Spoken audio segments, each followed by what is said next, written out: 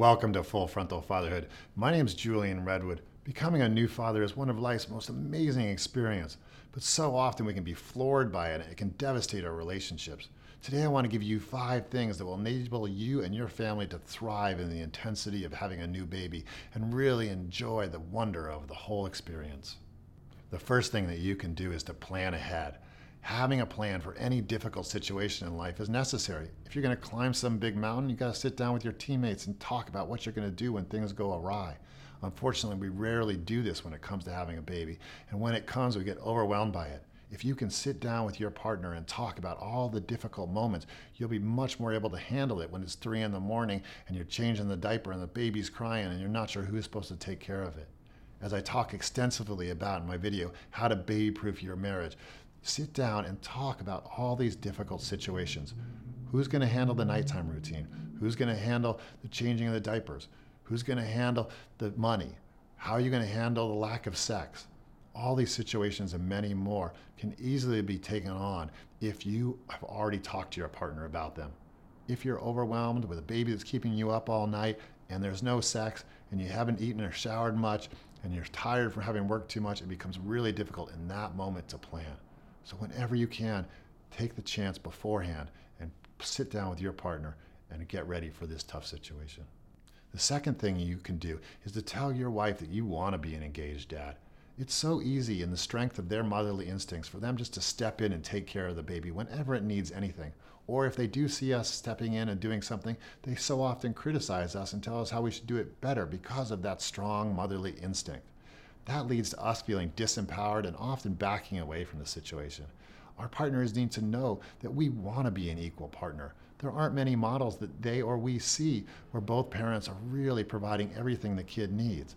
But if she knows you want that, and she can watch a video I made called The One Key to Being a Great Mom about how she can hold herself back in that strong motherly instinct, then you will have the space to really connect with your baby and be an empowered father.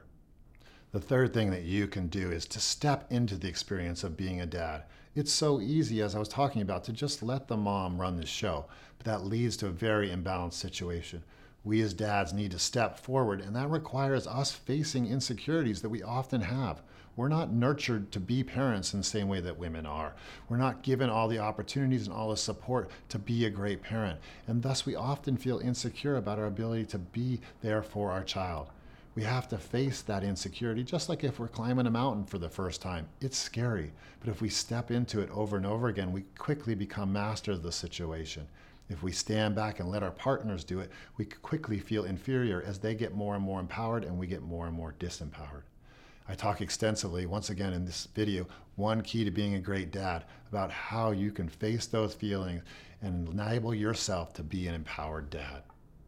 The fourth thing is to learn how to really connect and play with your baby. When it's first born, all it needs is to feel your skin next to its skin, stare into its eyes, follow its sounds, enjoy these precious moments. As it gets older, join it on the floor. It can really help to just set a timer for 10-15 minutes so you're not distracted by all the pulls of life, and give your child your real attention, your real eye contact and awareness. I talk more extensively about this in How to Be a Great Dad for at least 10 minutes. The fifth thing that makes a huge difference is for you to find replacements for sex. Sex, as you know, is a wonderful way to connect and play and be close with our partners. But often through the birth process, the woman has no interest in sex. Partly what she goes through physically and hormonally, but also having a baby that's constantly pulling and sucking on her leads to not having a sex drive for quite some time. In those months, we need to find other ways to connect with our partner so that our relationship can still thrive. If we don't have moments where we can really feel our intimacy with our partner, we end up feeling separate. We so often just end up feeling resentment because a lot of the aspects of parenting are hard and the relationship really suffers. So instead, take regular time, 5-10 minutes, to sit down with your partner. Share what's happening for you emotionally. Listen to them. Cuddle, massage, stroke each other's hands, stare into each other's eyes without saying anything for a minute or 3. It's amazing how intimate we can feel without actually engaging in sex.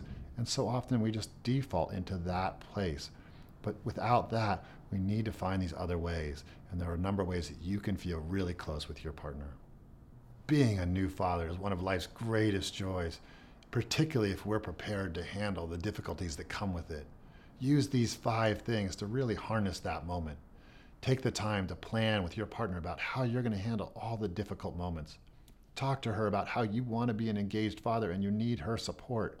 Step into your own awkwardness and realize that you can master the situation.